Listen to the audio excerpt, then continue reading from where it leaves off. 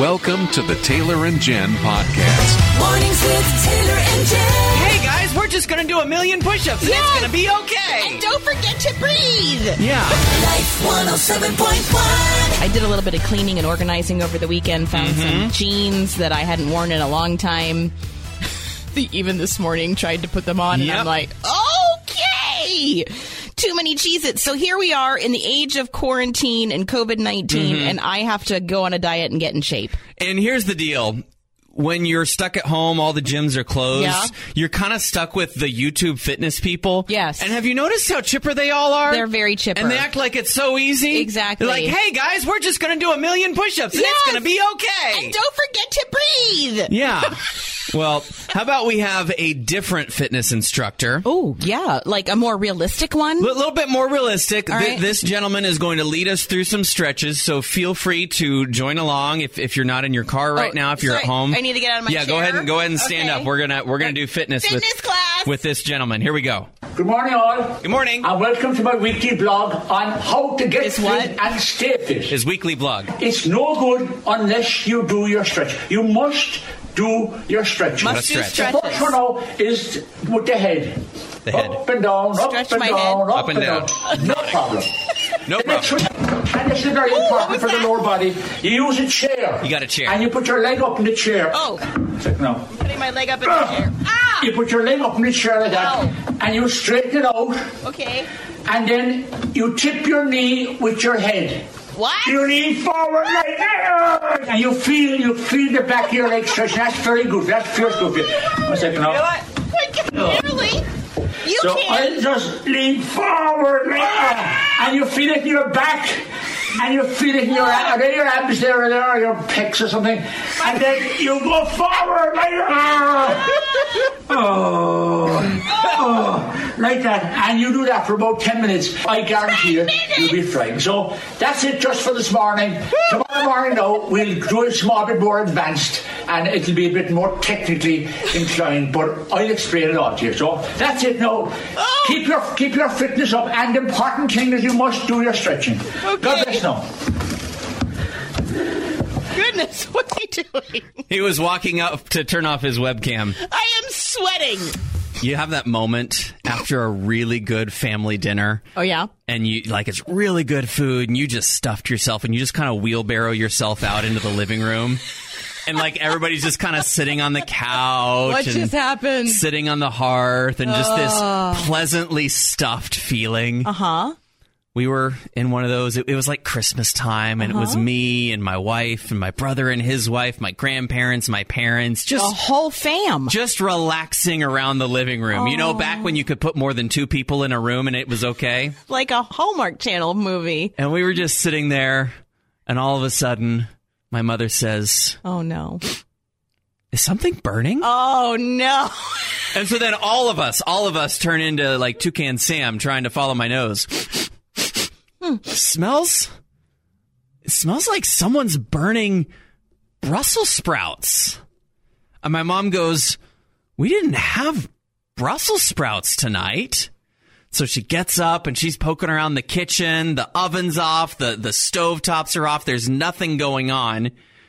And then finally, my father goes, "Oh, no." Oh, no, what?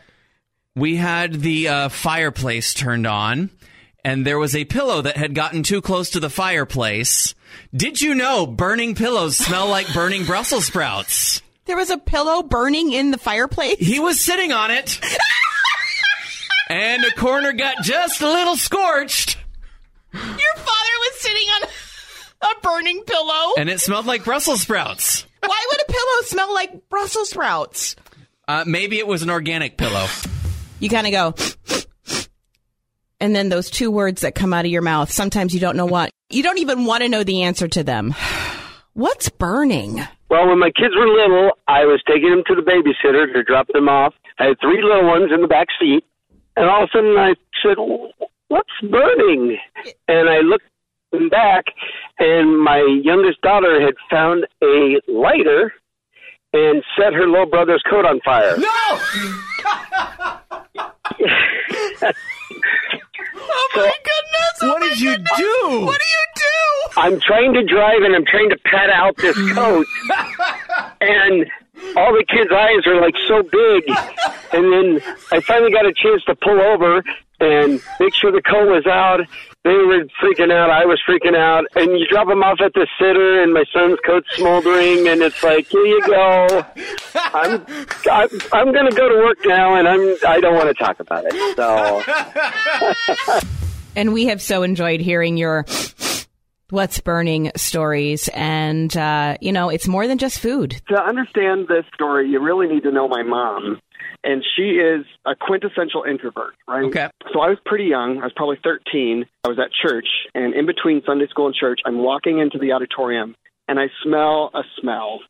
And the smell of burning hair. Oh, no. And I walk into the auditorium. It's Christmas time, and I walk in, and there's this crowd of people around my mom. She was talking to somebody against the wall, and she had backed into the candle and had lit her hair on fire. Oh, no. All around her, fussing around her, like getting scissors to cut off the burned part. It was a mess. Oh, Your my mother goodness. set her hair on fire at church. We introverts, we're not really familiar with how to get attention. And sometimes, when we need it, we do weird things. And this might have been it. Yeah. I think you're right. Yeah, every Christmas, and Christmas is coming, we make sure that she stays away from all the candles just in case.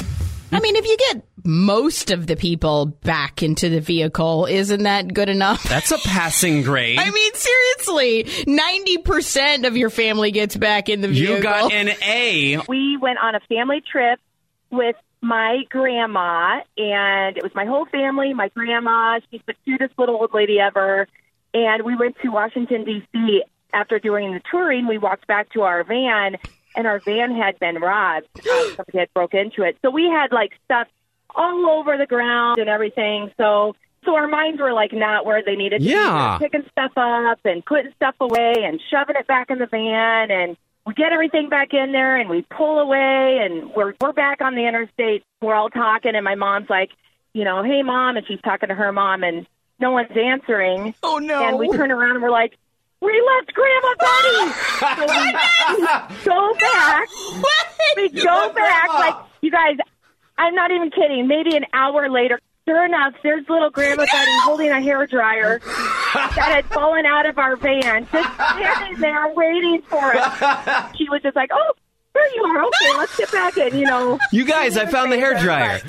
Yeah. Hey, Jeffrey, do you have a Left Behind story? It was more of a prank. Not very nice, but it was funny at the time. Yeah. There was 6 or 7 of us. We were spending the night, and a buddy had a trumpet. So we had a plan that youth pastor just talked about the rapture.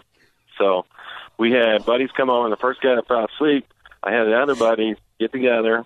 We changed into our other outfit. We left our other outfits on the sleeping bag, and we went upstairs. My buddy blew the trumpet. The trump resounds. He was in pure panic. He even yelled out, I know I accepted. I know I accepted. No! That's awesome! Okay, Doug, what's your Left Behind story? When I was younger and at church, our Sunday school classes were held after church, right? My mom would often take that opportunity to run to the store to get groceries. And so one particular Sunday school had ended, and so I was waiting on the steps of the church. And here comes her car down the street. And so I start to stand up and get ready, walking towards her, and I realize she's not slowing down. Oh, no! Yeah, she goes flying by. Oh, no! Just watch those taillights. Right. And so what do? I start to run after her, of course.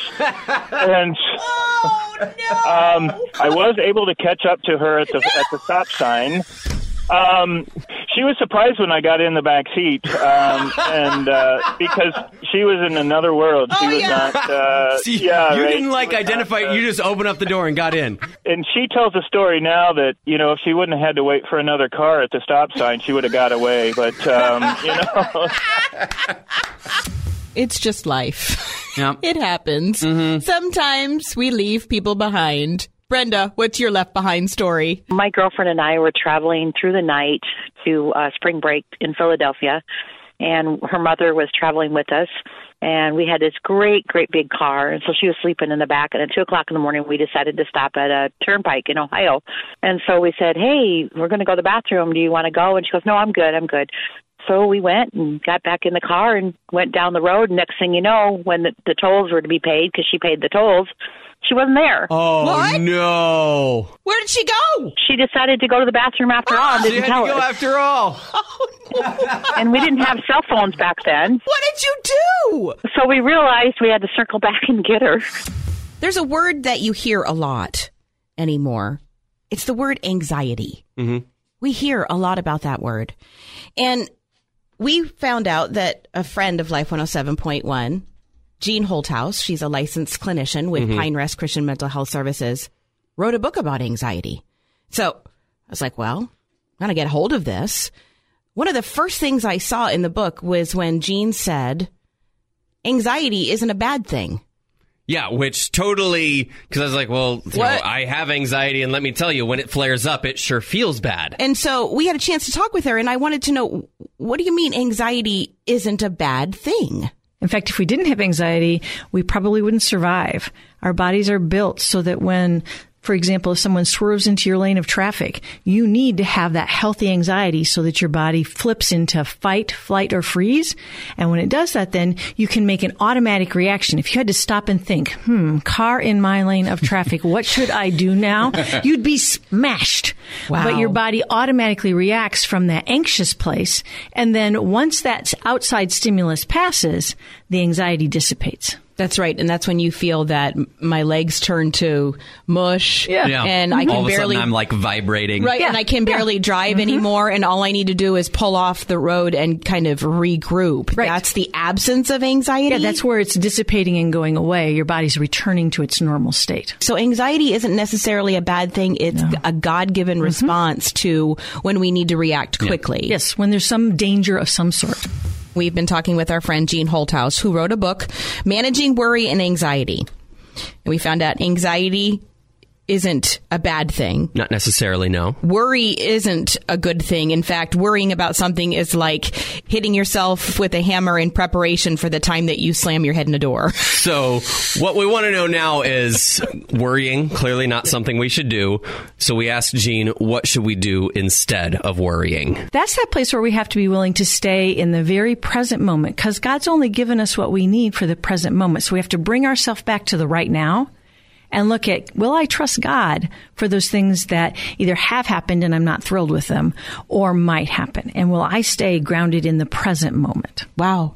That means letting go. It does. It means trusting that God's got what we don't have. Now, sometimes I want to let go, but my brain won't let me. Yes. So what's the difference between these, like, we just have these unhealthy habits and your body is actively working against you with your anxiety? Yeah. So if you go one step past that kind of worry zone, then you get into what we would call anxiety disorders. And those are actually disorders, just like diabetes is a disorder. It's where your body is flipping into that fight, flight, freeze place, either unexpectedly or it's just living there all of the time, and you can't make it stop. And that's a medical condition that needs both therapy to help you change thought patterns, but oftentimes also medication to help you look at changing that body chemistry and kicking your body back down out of that fight, flight, freeze place.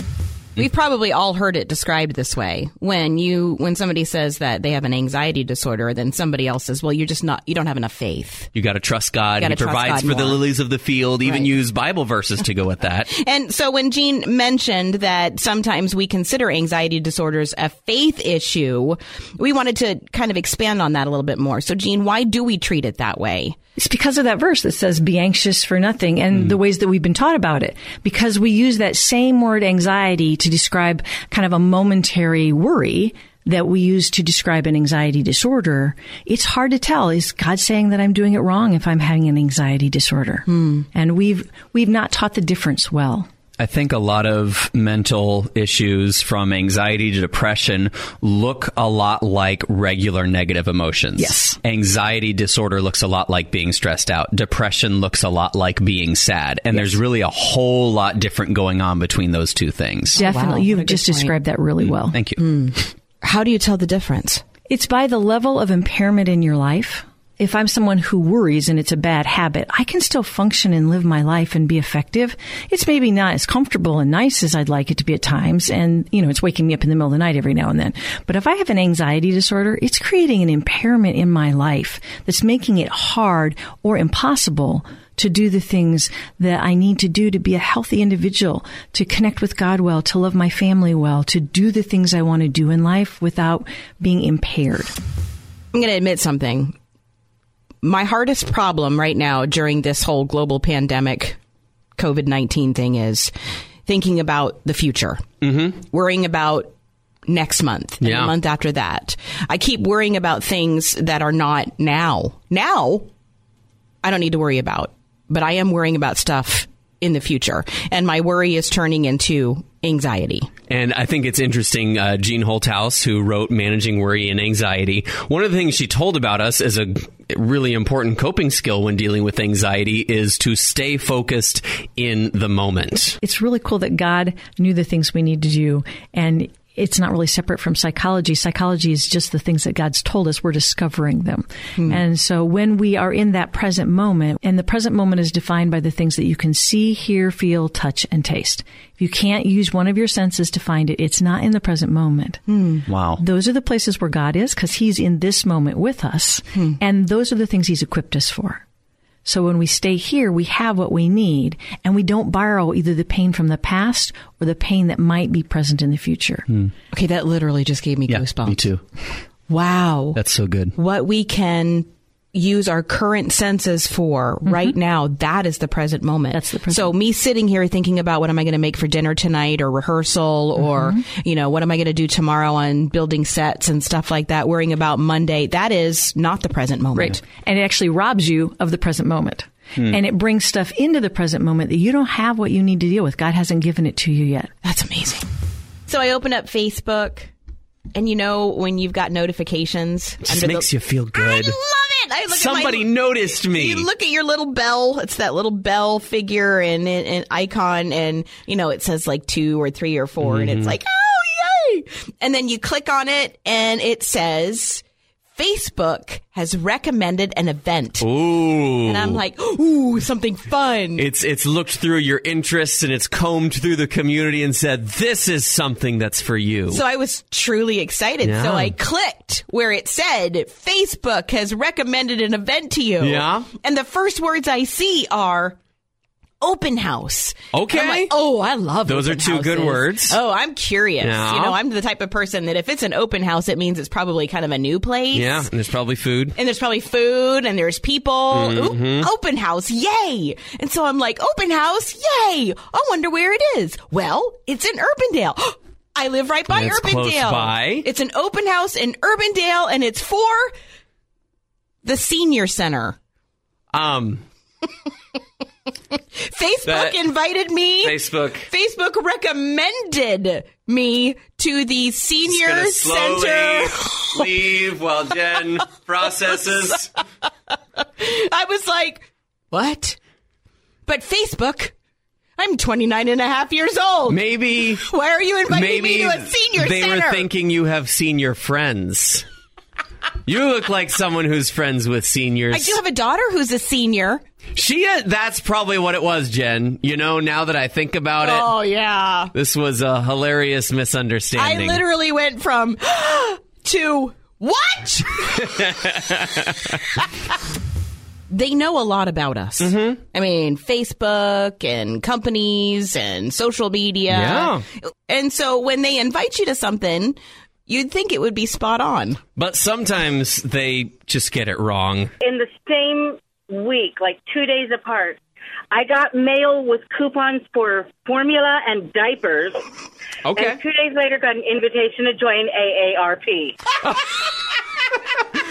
We're going to cover all the bases here. Somebody's going to get what they need out of this. And yet she doesn't need either. No, I was like early 40s at the time. I was like, wait a minute. Maybe with the AARP, they're like, you'll grow into it. Just set it aside for a while. And the formula people are like, you never know. I mean, it's really nice to be included. Yeah. But sometimes you get invited to something that kind of misses the mark. When I was 50, I got an invitation to join the Cremation Society. They have a society? Yes. It was disturbing, and I thought, we know we're all going to die, but let's, come on. There's a club? What do you do at the meetings? I don't know. And then I got another one about 5 years later, just as disturbing, but more real at that point, because you're not getting any younger. But stop inviting me, please. I don't want to be in your club. Chuck, have you ever been invited someplace strange? Yep. To coffee and tea at a funeral home. What? Oh. What? Yep. Pre-need. Pre-need. You're going to be a customer eventually. They always are. Laughter is good medicine. Yes. Right now we need good medicine. And so on the heels of me almost adopting a new beagle, but not quite doing it, we want to hear some of your funny pet names. Yeah, when I was 5 and my sister was 6, we adopted a cat. He was a really cool cat, and we named him Jeremiah until he had kittens. That drew some explanation for quite some time, because this guy Jeremiah until he was 14. You kept the name, huh? She wouldn't answer to anything else. Hey, Kara, do you have a funny pet name to share? We had a little white cat when I was growing up, and we called her Dandruff. That's pretty good. That is pretty good. Who thought of that? My brothers and I thought that up when we got her. Perfect. My dad always told us kids we needed to have unique names for the animals, so we had Dandruff. We had Dandruff!